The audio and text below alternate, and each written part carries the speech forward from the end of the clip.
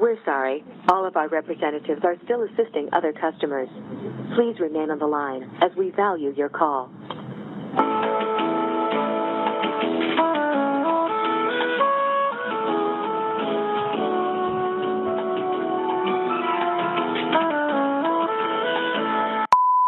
All right, welcome back to another edition of Disconnected. Yeah, we're Bryant. If you're new here, my name is Steve. All right. Hey, Steve. Hey, Steve. Brian here. So, how's everything going with you, man? Lately? Been all right, man. Been all right. No complaints. Real low key. Yeah. Keeping it really ghost-like. Did you meditate today? Every day. Yeah. Every day. I actually meditated today on the way here. I normally don't meditate as much. Yeah. I was really in need of it this morning. So I did it while I was driving. It wasn't a full sit and meditate. Okay, wait. All right. Hey, man, don't meditate and drive. Hey, man, look, you got to do what you can. Man. Okay, you in the zone then. Yeah, I've been in the zone. I just kind of focused in, quieted out the noise. Oh, no, that's dope. That's dope. You know what I mean? I thought you were like full-blown, like, fuck everybody. I'm going to close my eyes and, I was in the Tesla. Wherever it takes me. I was in the Tesla on the way here. Nah, don't do that. But I did meditate today. I really needed this morning. For whatever reason, I just woke up with a different energy. I can't explain as to why. I definitely felt a little bit more grumpy today. I've been sick for the past couple of days, and today likely would be one of my best days. You know, coming out, I don't got the Rona. Coming out of the sickness, I had a cold, but coming out of all of that, I just think that I don't know. I woke up a little grumpy today, so I felt like I needed to meditate. And what was it like after? Because I know you said before you don't meditate at all because it's kind of like a thing for you. Yeah. So what was that outcome? It was good. I think it centered me and just allowed me to kind of focus on the things that will make me happy and switch my mood. Versus when I don't meditate and I'm off on a tangent in my brain, the tangent just keeps going. To where meditation kind of centers me back to say, all right, well, listen to, like, my favorite song is Anita Baker, Angel. And that song always kind of brings me back to life. I went back and listened to that thing, and man, I think it's necessary to let off the energy sometimes. No, definitely. But I just remember, I told you I hate the sound of my voice. Right. But I definitely sounded like, you know that meme with the kid, like, when you, like, that is what I sounded like for like 2 hours. I was like, oh, somebody shut me the fuck up. Yeah. But again, you got to release the pressure on the valve, so that was very necessary. I think it was a necessary episode. We got to know more into Steve. For the most part. Yeah. Nobody really wants to know, but I'm going to still tell you anyway. Out here. All right, so I came across this documentary called The Social Dilemma. Okay. And this guy worked in the tech field. It's a lot of people that worked in the tech field, Silicon Valley, shit like that. Right. Facebook, Snapchat, like all the apps we deal with day to day. And they're talking about how, in particular, these apps are now shaping how you think, shaping what you see. You are basically, you are the product. Right? Yeah. It started with Google Mail, from Google Mail to everything now. Like, you're the product. Everything that you get free isn't free. You yourself are where they drive ads and where they drive. Like, your timeline is cultivated to you. So a lot of the times when you think that the things you're exposed to, everybody else is exposed to, is not. Like, you'll see completely different things.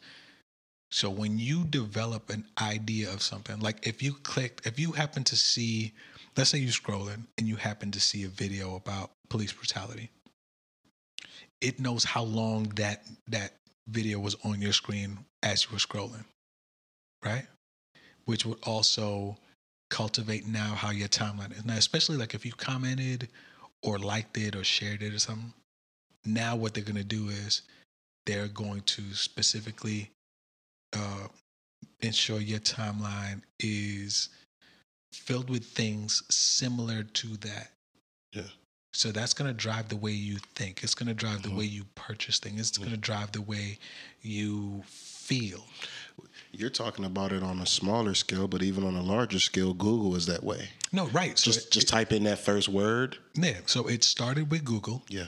And the practices that were at Google were now adopted by other places. So now again, so let's think about the Russian thing where they said that they hacked the election, or they hacked Facebook. How can you hack something you can just openly just get to? They didn't hack it. All they did was flood it with the things that they know that emotionally will push you, right? And drive you in a certain way. So look at everything right now, especially with with politics, the divide there. Let's look at racial tension. Let's look at police brutality. All that is connected, because you may see a series of videos that relate to the things that you may or may not like. I may see memes all day. So now you're coming from this place and you're commenting from this place, and I may disagree with that. So now I'm butting heads with you, and all that interaction does nothing for us but cause a rift. But for that app, that's more interaction, that's more engagement, that's more ads they can push towards and build revenue streams from. And it's basically saying how it is built to keep you on your phone, on these apps, for as long as possible.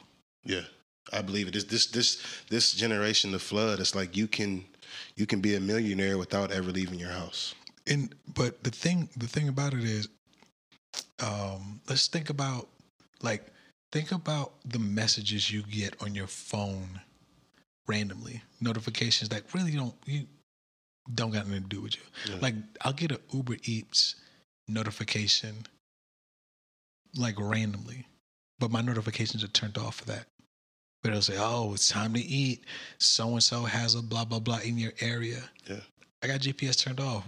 You know what I'm saying? So it's triangulating off of other apps where I'm at and sending me these messages and trying to keep me opening the app to spend more time on it. And if I spend more time on it, I'm more than likely to buy something.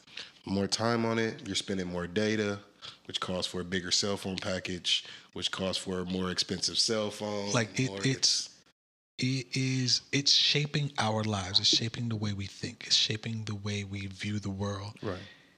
And no one, I'm not going to say no one, a lot of people aren't even considering that the ideas that they have are not even their own ideas. Like those are ideas that were basically planted in you through something you see all the time. So when I see like all this stuff, I always consider who's posting it, where'd they get it from, what exactly did they post, and is it credible? Like I have to consider all these things because I understand that in the information age, we don't really rely on information. We rely on memes, headlines, right, and clickbait and stuff like that. So and I asked you this earlier: are we doing ourselves a disservice by not just following the curve? What do you mean the curve? The curve of technology and the wave, or curve of technology and the way that social media controls and directs our everyday life. And that's what this is. Like you said, are we doing a disservice by Are we doing ourselves a disservice by not just following along? Because I feel like as the older generation, we kind of begin to resist that pull a lot. I mean, just from technology till now, like you said, in this decade, how much it has boomed. Resisting use of technology? Resisting the change of how much technology has evolved. Well, I don't think there's a change. Well, no, I don't think there's resistance. Yeah. Because everyone's using social media. Right. In some way, shape, or form, they're using it. Right. But the reason why I say I don't think there's a resistance to it is because that's where a lot of people get their information from. They don't check it anymore. A lot of people don't, like, you're not going to sit down and watch the news. Like you got a computer in your pocket. Yeah. I can go to several different apps and pull what's going on right now real time. Yeah. Like instead of coming home, waiting till 10 o'clock, watch the 10 o'clock news to get my information. Like, I know what's going on right now in my area, 3 states away, around the world. I know all the things that are affecting me and others, like in real time. Yeah. So I don't think there's a resistance to that. I think that the adaptation to that model is also hurting us because we're not necessarily in control of what we see and hear. Like, it's not, it is not like an open source type thing to where it's being fed by the users. Like, there's somebody pulling the strings and letting you see what's coming across your timeline, or, you know, the sensationalized stuff that's going to affect you to some degree. There's somebody that's in control of that. So it's like it is a yes and no type situation. Yeah. So do you think we should just like I said, kind of resist and just remove all social media and so that way, I mean, that's the best way for us to control what information we receive? Because this goes back to the propaganda era, right? Very much. It's just evolved. Yes. Right? Yes and no. Perfect world? Yes. Yeah. Right? Ease a lot of things, but it would slow down communication to back what we used to have. Yeah. Right? But no, because of having that access of real-time information that we can get and use. It's just, we should be smarter about how we use things and what we do with these things. These things have, like, one app has access to like several layers of your phone that you're not aware of. Yeah. If you even read one of those user agreements, you would be hesitant about putting these apps on your phone because of how much access you're giving it to your phone. Yeah. So, but even in that, you still it's like a necessary evil. You need it for specific things. Right. But, I mean, what are you going to do? You know, you're going to sacrifice something. You're going to sacrifice something by staying off of it. Right. And you're going to sacrifice something by staying on it. Yeah. Like you said, I think it's just really a necessary evil. And it's all, like, I've had times where I bounce on and off of it. Same. I'll be off for months. And like just this last time I got off and I was like, I'm not going back. I could feel the difference. And now I'm back on it, but I'm more so I'm really limited in how much time I spend there. Exactly. I go through, I read I watch the people's stories that I actually like, that are on my friends list. And maybe I check my DMs. I don't really send too many memes or videos anymore. And I just more so kind of check in, check out. Necessary evil for business type, work related things and family shit. And that's about it. Like, all the other stuff, I'm cool. Like Facebook, I delete that thing like monthly because I know that I would get messages on there. So I would I would download it at a specific time of the month, look at it, go through my messages, boom, boom, boom, and then just like. But after a while, I was like, I'm not on here posting. So it's like, why do I even have this thing? Yeah, I haven't had Facebook on my phone in months. Yeah, so it was just like, I'll delete the app. And then if you need to communicate with me, hit me up on Messenger or something like that, because that's a lot easier to do. Yeah, I mean, it's crazy. Like, as social media's come in and out, and like, you know, Snapchat looked like it was on its way out, but some kind of way it's still hanging on for dear life. Deleted that too. Like, I have it. I don't post on there at all. I have some people on there for that, and it's also weird how people kind of single out, you know, their favorite social media app. Yeah, and there's no rhyme or rhythm to it. No, it's like some people like just Snapchat. Like me, I like Twitter because it's like real time. My timeline is basically the people that I choose. Yeah. Even I understand like ads and all that shit gets snuck in there. Yeah, I understand that, but for the most part, like the information that I want when I want it is there. The memes that I want are there. Twitter's also, I mean, between Twitter and Reddit, they kind of run neck and neck for first source of information, right? Yeah. Reddit is like a rabbit hole. Yeah, Reddit is not Reddit. Reddit is normally my go-to. Like, if I want to find out some information, I normally go and Google. I type in whatever I'm looking for, and then Reddit on the pops end. Up and then right up in there. And that's keep it handy, jamming, up and down the boulevard swing. Trunk still bang, spring still hanging. Old habits die hard, ain't shit changed. Bumper still recline, still swinging bang. Gripping wood grain, gripping wood grain. remember when I used to roll a bucket, no duck it to my name and my soul. Hoes used to front everywhere I go, but that's cool. Yeah, shit changed cause we own. Now I'm tailor-made, chopping blades and I'm grown. Now them same hoes won't leave me alone, but that's cool. So now usually I don't boast to brag, but today different. Went from bucket break, scraping and swinging like Kenny Griffith. I was stronger than a motherfucker. When I was younger, got my weight up like a jumper. Now I'm solid with these numbers, maxing out on these hoes.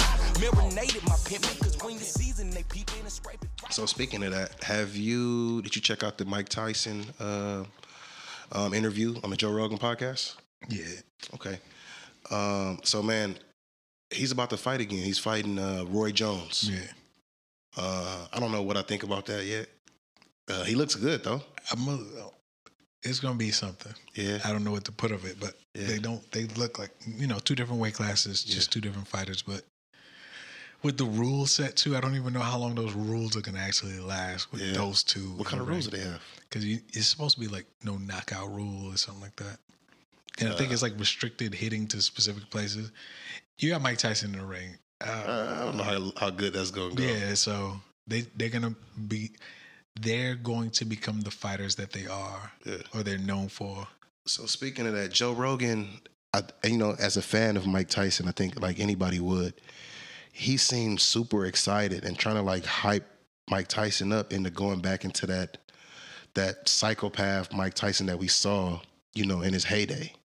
And Mike Tyson kind of looked afraid to return to that mental chaos because he felt like that was, to me, it almost seemed like it was something that he struggled to get away from that person. He said his ego was just such at a high level, and he literally thought the way that he spoke. Yeah. So he would say, we've heard some of his interviews, and some of the wild stuff he would say, but Joe Rogan was like, come on, as a fan, I think as a fan of any, possibly one of the greatest of all times, we could call Mike Tyson. Definitely. But Mike Tyson looked afraid to go back into that chaos or into that mindset that he was when he was a young fighter at 53. Yeah, 53, 54, something like that. Yeah, he's up there. So what do you think about, like, what if somebody said, hey, we want you to go back to the old Steve from 18 years old? Would you be afraid to go back to that? Would you have some resentment and trying to return back to being that angry? Yeah. Being that? Definitely. There's this quote, I don't know where it's from, but I've heard it, and it makes sense to me. It says, no one knows the level of violence it took to remain this calm, right? Or be at peace, depending on who you hear it from. And that's, when I think of Mike Tyson now, that is who I see. Like, no one knows not only the demons he faced in the ring, but outside of the ring and with himself. Like, just think of the span of his career and his highs and lows, right? We don't know exactly what he's had to deal with, but we've also known that he's worked through and is working through all those things right now. And for him to have to return to the place that he was at his lowest, and he himself has said he never wants to go back. Like, I can understand that. I can understand, like, having to face that, because no matter how in control he is right now, there's still the fear of being that guy in him, especially if he returns to the place where that guy thrived. Yeah, because he talked about that. He said, I used to yell at my wife, and he's like, thank God for my wife for putting up with me. Yeah. He said he had to start smoking weed to like himself. He said he just talked about going through therapy and all the things it took for him to get to the place that he is now and trying to return. He's already quit smoking weed to start training for the fight. Yeah.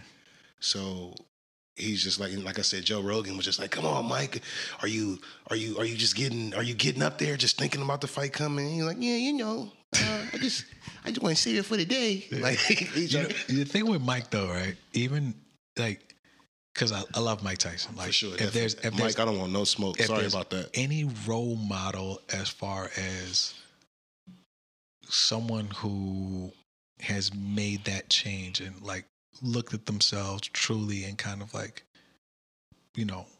made it a point to progress outside of who you knew them as, right? I love him for that. But in the same sense,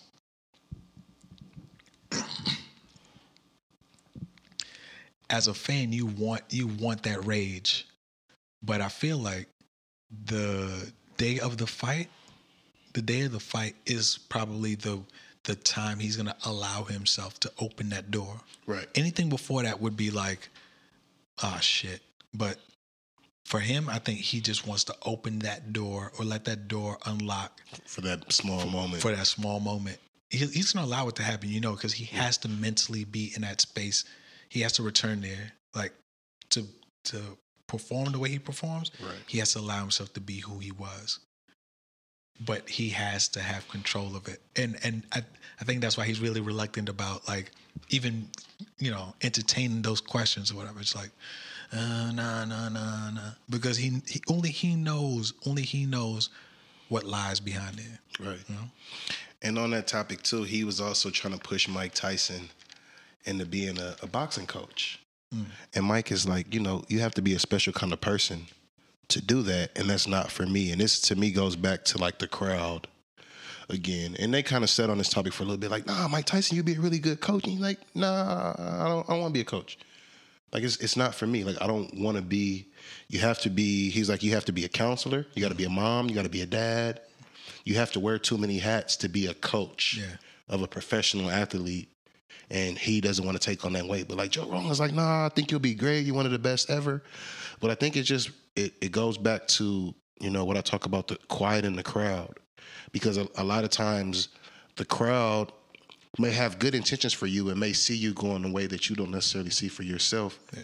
And it causes an internal conflict, right? Like somebody may, hey, Steve, we heard you freestyle, bro. You'd be a really good rapper.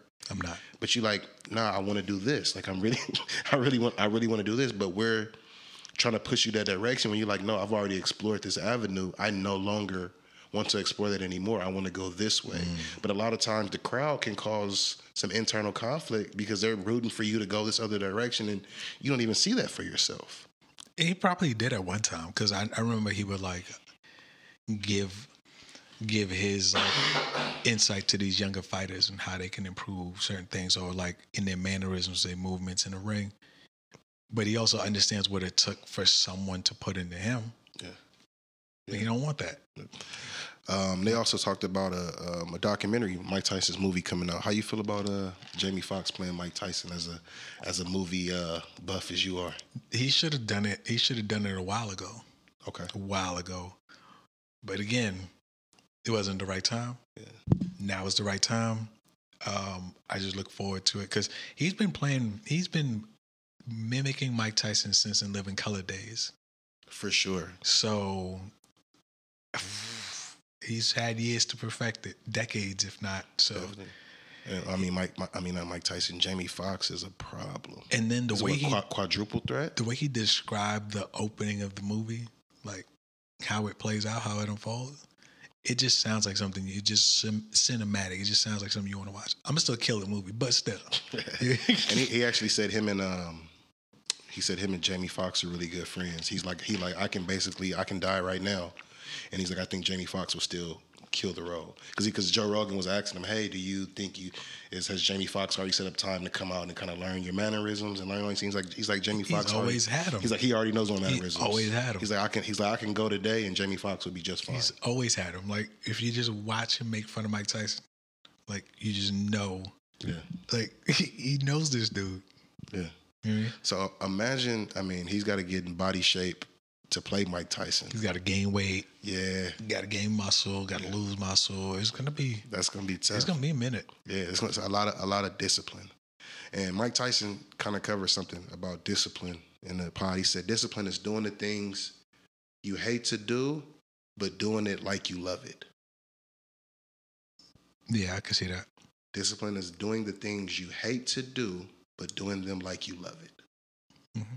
I thought that was pretty cool. Little gem I picked up. America is in this weird place right now. And with everything that happens,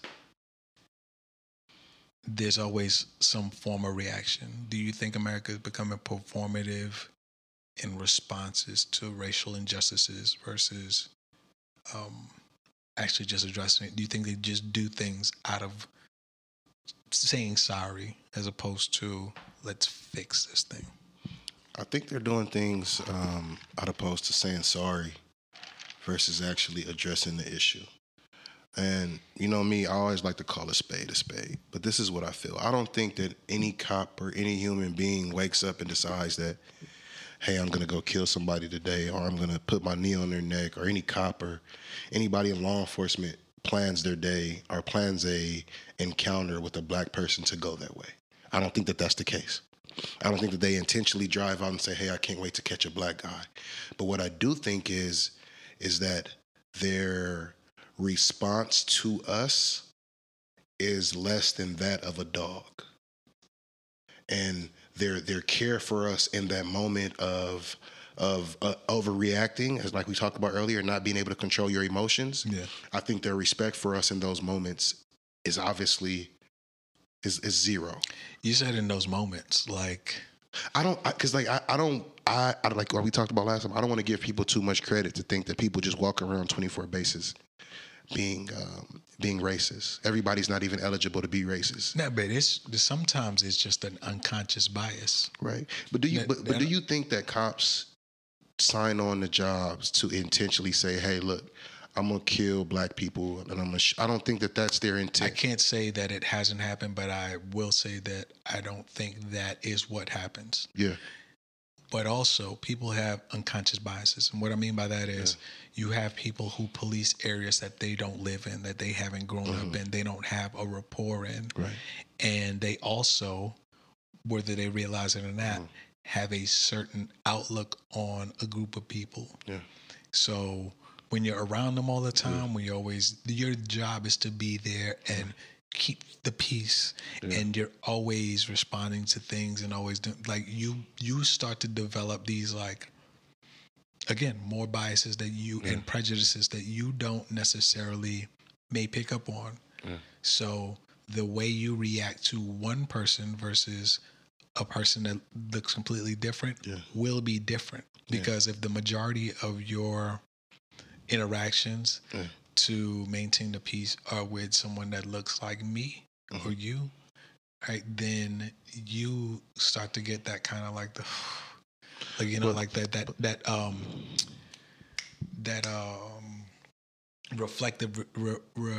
reflexive response to things. So it's like, oh, okay, like, yo, and you react how you react, and then anything, and I think that plays into the escalation of things. Yeah, and right, and I agree with you there. But I think we focus in on the violence part of it, but we haven't even got to the part of black men in the courtroom. Right, the sentencing is. Well, you have to go through one thing to get to the other, and we got to at least get to the courtroom first, huh? Well, you got to get arrested to get to the courtroom. True. Right, and if you look at how those situations progress, and I'm not talking about the murder, I'm talking about like the crime or perceived crime committed, person apprehended, then you go through the judicial system, and then punishments you receive. Right. Completely different based on how you look and who you're dealing with. Right. Those all are tied in together, and they all play a part in all of this. I don't like to say the word systematic, but there is something. There's like this unspoken rule of how people get managed in certain situations. Like your respect level, like it's the same thing of when someone sees you a certain way. Like someone sees you and they make their own interpretation of you. There's a book by Malcolm Gladwell called Talking to Strangers. And it basically talks about how the same thing where when people see you, it's automatically their implied thought is the thing. So like, for instance, I don't speak often. I walk down the hallway. My face is my face. Yeah. And every day, at least one person's going to ask me, am I all right, or why do I look upset? Now, you would think that after the second or third time of asking me that, they would kind of understand that if I look like this every day, this is just my face. But everyone always makes the interpretation of what happiness looks like, what sadness looks like. Like, so when they see you, if you don't look like what their picture of happiness or okay is, then, hey, why do you look like this? Like, why are you upset? Mm-hmm.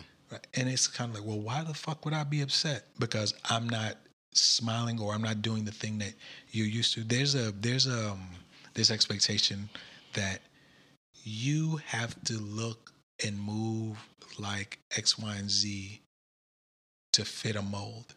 Right. But in his book, he's basically saying, like, you don't know what someone is or isn't. Yeah. So like if a cop comes up to you and they're like, a cop comes up to me and he's talking to me and I'm responding and he's like, well, why are you being aggressive? It's like, this is how I talk. Right. Like if I've spent all my years in New York and I adapt that vernacular, when I speak with the aggression, I speak with the assertiveness, I talk on my hands. Yeah. You're gonna perceive that as bad. Yeah, most people hate East Coast people. No, but here's my thing though. You run into a cop, they're not used to that. The first thing they say, oh, this guy's aggressive or he's upset or something. It's like, did you ever consider that I'm not from here? Like, if I'm pulled over in California and I grew up in New York and I'm talking to this guy a certain way, he's gonna think like, oh, sir, I need you to calm down. And now, if I'm looking confused, it's because, like, what the fuck you mean calm down? Like, I'm not even upset. I'm not wired up. So that's a lot of those interactions. Like, someone expects you to react in the manner that they want you to, not considering that you are not them, they are not you. There's going to be differences in that. But also other people can't manage their emotions.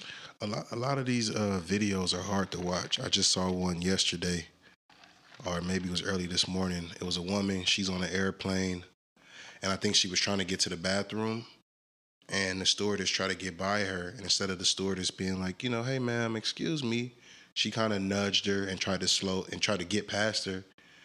And the black lady kind of shrugged the attendant back, not pushed her, was like, hey, I'm waiting to get into the bathroom. You're going to wait. So an argument ensued, and she's arguing with like 3 white women versus a black lady. And I think she was righteous in her response and in her trying to protect herself. But I think we lose that battle every time. Because she ended up telling the white lady, like, shut up. She got her hands in her face. And I get it, but we lose when we respond that way. It's like you have to change the way you feel when you feel disrespected. So me as a person, I watched the situation, and I was also confused as to how she maturely handles that situation. Because for us, I think we have that insecurity as being less than or being treated less than. So the moment that we're approached with less than behavior. Well, how's it an insecurity if the world shows you the same thing over and over? It is because... Doesn't it become a reality at that point? I mean, it is a reality, but it's only reality with us. When we get pulled over, or when we get into those circumstances, they don't look at it as, oh, that was your reality in that moment. They're going to look at me as snapping on some white ladies and putting my hands in their faces, and they're probably going to take me to jail. Even though I was disrespected, even though she pushed me, like I would get pulled over. I will roll all the windows down. Yeah. Right? Because it's tense. So I roll all the windows down. Yeah. Take the key out. And I did this before. And a friend of mine told me, yo, why are you doing that if you're not guilty? I was like, because I have to do that. Yeah. Right? Because from an experience prior to that one, I stopped. I rolled my driver's side window down. Kept my hands on the steering wheel. Comes up. Who's in the vehicle with you? No one. How do I know that? You just asked me. I just told you. Yeah. It's like, well, how about the car? I was like, well, what did I do? I said, how about the car? Oh, All right. So I get out the car. Mm. When I ask you a question, you answer me. Okay. I'm pretty sure that's what I've been doing. So maybe I missed a question, sir. Are you getting smart with me? Yes, because I'm not stupid, but I also don't want to come across as stupid. And if you're asking me a question, I want to answer you. So again, sir, did I miss a question? License or registration? I can't do that because it's in the car. And if I go in the car, it would seem as if I'm not listening to you. It got so fucking quiet. Okay, you know why I stopped you? No, sir, I did not. Well, you're going 77. Yeah, speed limit 75. And cars are passing me. Yeah, but you were going 77. Got it, sir. Can I just get my ticket to go? Or why do you need a ticket? You just told me I broke the law. Like, you see, this is where it's going. So I was just like, you know what? Do whatever this man. Okay. I was like, can I just go in the car, like, and just get you what you need? Yeah, do it slowly. All right, cool. Get him everything. Oh, you in the service? Yes, sir. You should have just said that.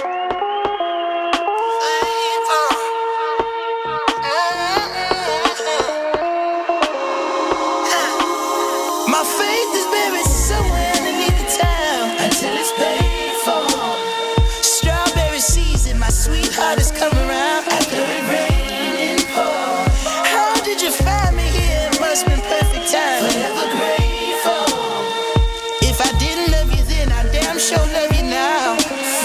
Say, ain't shit changed with the bank statements. Spent the summer in the wave with the beach babies. Threw your chula in the buggy with the top down up the PCH. I'm headed north, I hope it doesn't rain. Went from playing community ball to balling with the majors. Oh, what you major? Yeah, nigga, I ran bases. Pitch flame, I call plays. Remove labels and fuck fame. That killed all my favorite entertainers. Nothing short of amazing. But I'm short on my patience. Say, I don't play that shit. I don't ever forget. And don't forget that dot, nigga, you paid for it. I spent years being called out my name. Prior to that one, the next one, all the windows are down. Got the lights in the back. All right, center console. Take the key. It's on the dash. Hands on stairwell. He walks up. He's like, "Why are you doing all this?" I just want to make sure there's no problem, sir. I said, my license is in my wallet, registration's in the glove compartment, but I only reach for it when you ask me to. He's like, you don't have to do all this. The last time I needed to do this, I didn't get the opportunity to. I just want to make sure you and I don't have any issues. And he felt more embarrassed for me having to do all of that than actually anything else. And he let me go. Because look at the lengths I had to go just to, you know what I'm saying? Yeah, so basically roll down the windows. I rolled down all 4 windows. Yeah. I put the back lights on, and the front 2 lights on, and then I took the key out put on the dashboard. Put on the dashboard, put both hands on the stairwell.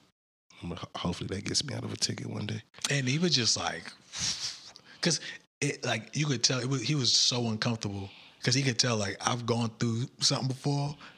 I want no problems. So, but it's stuff like that.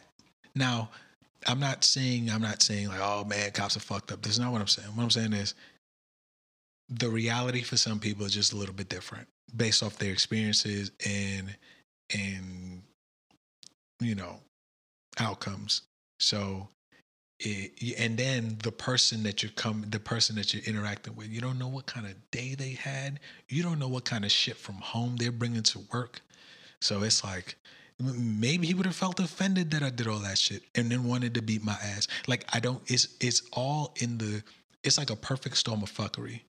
Like, it takes a lot of things, but more importantly, what we're seeing more now is some cops are so ready to fly off the handle that it's just becoming a bad situation for everybody.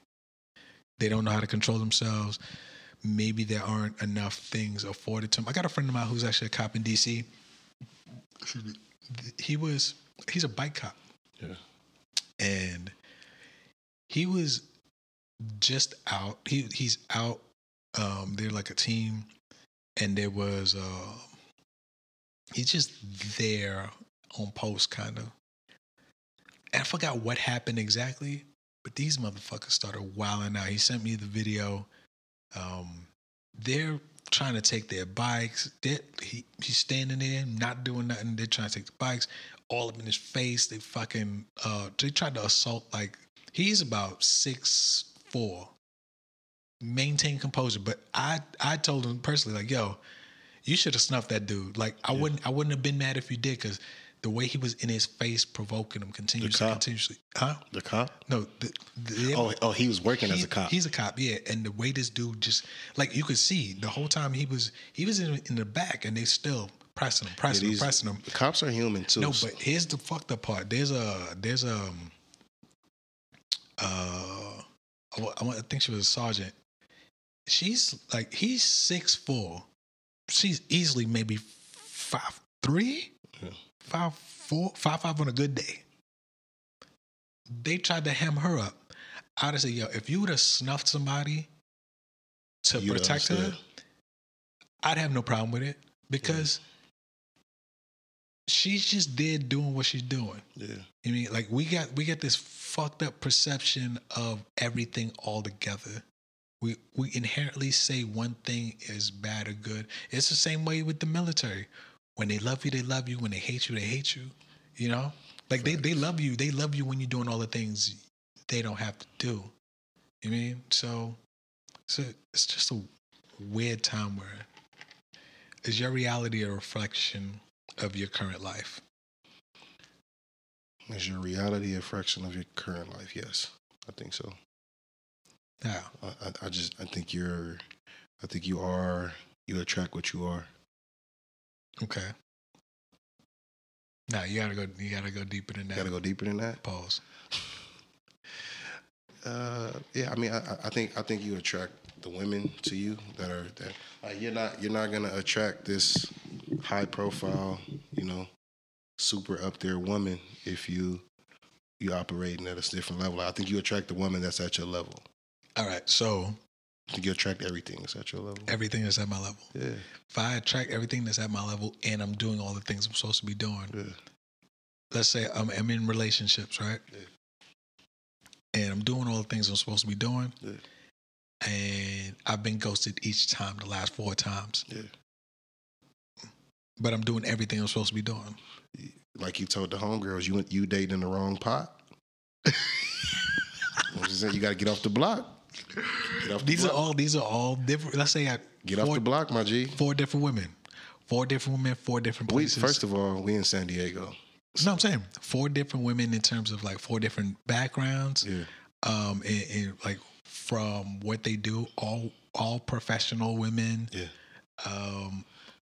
I mean, just because a woman professional don't mean nothing. No, because you're saying that I know some wild professional. No, women. You're saying that I need to get off the block. So I got off the block. There's 4 different professional women. Yeah. Right. We're talking about business owners, medical, all that. I still think you attract what you are. You attract what you are. So I'm attracting nothing. So then you're saying that I got everything that the universe is equipping me with. If you in future mode, you're gonna attract a gang of Lories, a gang of the same stuff. Like they say that you date most of the time. Like when you date, you end up dating the same person, different face. Nah, you don't believe that? I don't believe that. Nah. That's only if you stay in the same realm. Have you had the same issues with each of the chicks you've dated? Pretty much roundabout. That has nothing to do with the same pot. That has something to do with you. You're the You're the common denominator. Okay. So then that means the problem or the issue is you, right, and not the different faces. Okay. But if my issue is being ghosted, and I'm saying this because I got this. You got ghosted? No, I got a message about this. It was a question, so that's why I'm being vague. So if I'm being ghosted, then are you saying that the universe says that I deserve nothing? No, I'm not saying that, man. That's what you said. You said you get. See, I mean, define. All right, so we talked about this before about really being difficult to date from a dating app. okay. Are these women that you met on dating apps on social media? This is not me. Okay. So no, this is what I said. I got this from somewhere. I just don't want to say too much because okay, I'm trying to protect the innocent here. for sure. I think being ghosted. I think it all just depends on what your circumstances are. Number one, we talked about it before, being difficult to create a relationship or a connection out of thin air from a dating app. Right, so being ghosted by women on social media, I really don't count it. I think everybody is bored.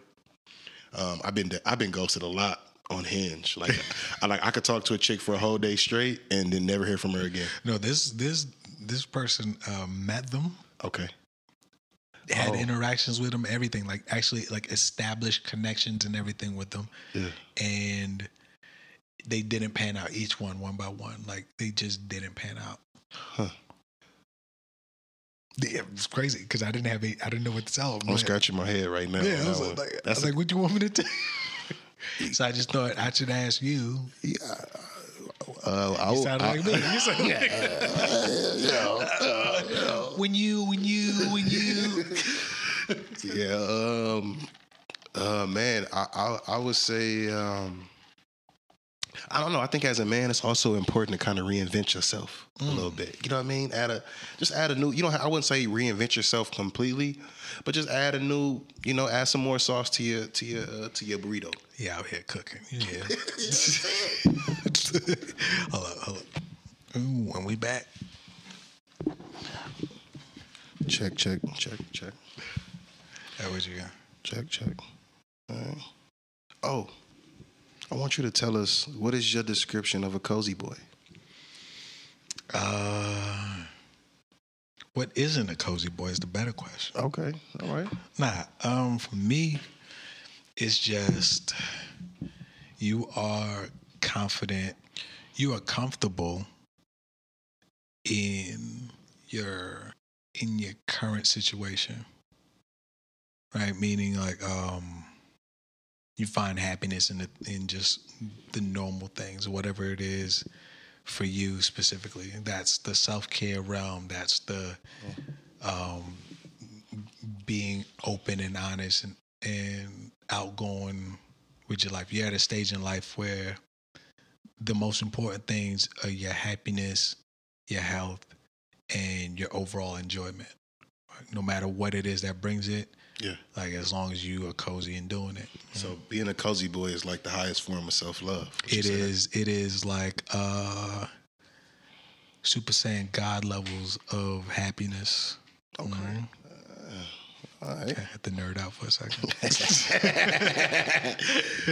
Man, I never watched Dragon Ball Z. Oh, word? Nah, I've seen a couple episodes. Okay. But all my homeboys, I got a bunch of homeboys that like Dragon Ball Z, and they all kill me for it. Yeah, well, they'll get it. Yeah.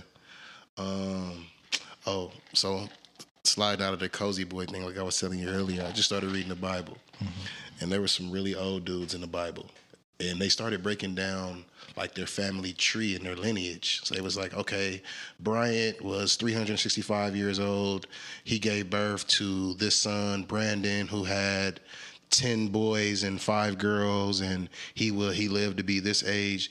And this dude was like 365 years old. What if he was 37? What do you mean? So he was 365. 365 years old. What if there was a decimal there, but They missed it? They just missed it.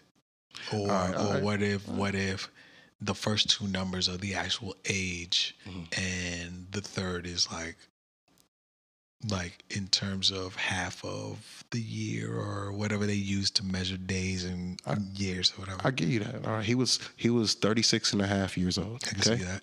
He had 10 kids. Popping off. Is that cozy boy? Yeah, I think he was young and reckless. Yeah. That thing. That sounds like cozy boy at the highest highest form. If he's happy That's God level cozy boy. 10 kids? He is. Hey man, listen. You know what's the funny thing though that I've noticed in our parents' generation, that was normal. Yeah, a lot of kids. To have like 5 and better. Yeah. Like that is normal. Like you go into a family reunion, these is your aunts and uncles, and it's like 14, 15 people. And that's just on one side of the family because the other side got like 13 and you're like. But back in the days though, I mean the women were at home. Like right now you got 13 kids. I mean obviously the woman will have to stay home. But not child support, daycare is expensive. That's still 13 kids. For sure. In one spot. Yeah, I mean, the cost of living was a lot cheaper, I guess. I don't know. Dang. That is a lot of popping off. Dang. That is a lot of popping off. If I got 10 kids, we gonna be farmers, all of us, all 12 of us. I wanted 5. I wanted 5 too. I wanted 5. Yeah. Somebody asked me why 5. Why not 5? I want a full table. I wanted a team. Yeah, I wanted a full table. Like I like the crowded Thanksgivings. I like the crowded, like Christmas is my favorite holiday. I love the crowded Christmases where it's like everybody's at the table reaching over each other. You're not celebrating Kwanzaa? You're not celebrating Kwanzaa, brother? Hey, man, I've never celebrated Kwanzaa. Do you know the history of the Kwanzaa? I do. Tell me about it. He told me about it. All right, we'll talk about it on the next one. Okay. But that's something for me to learn. All right. Kwanzaa. Find out who created it. Kwanzaa. All right, let's see. Yeah. Donald Trump. I'm just kidding. That's a terrible joke. Terrible joke.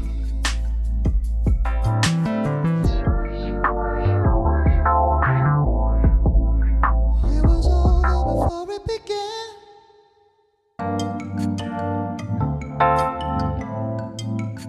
Oh, look in your eye. Can you help me to understand?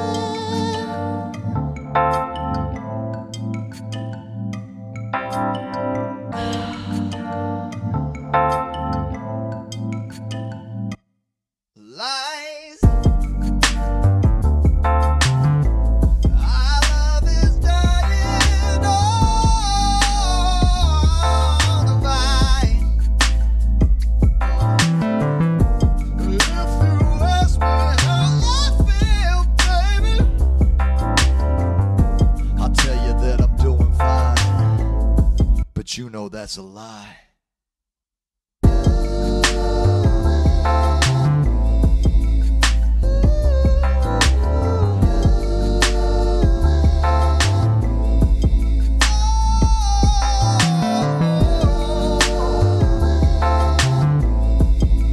said as you and me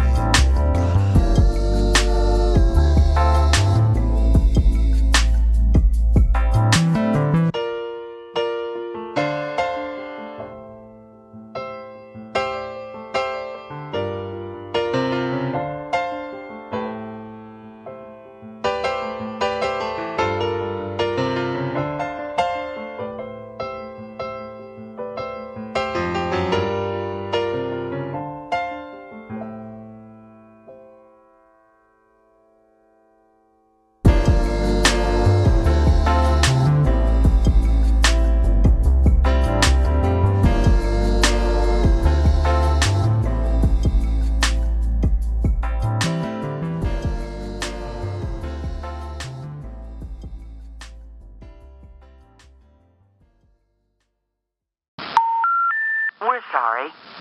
You have reached a number that has been disconnected or is no longer in service.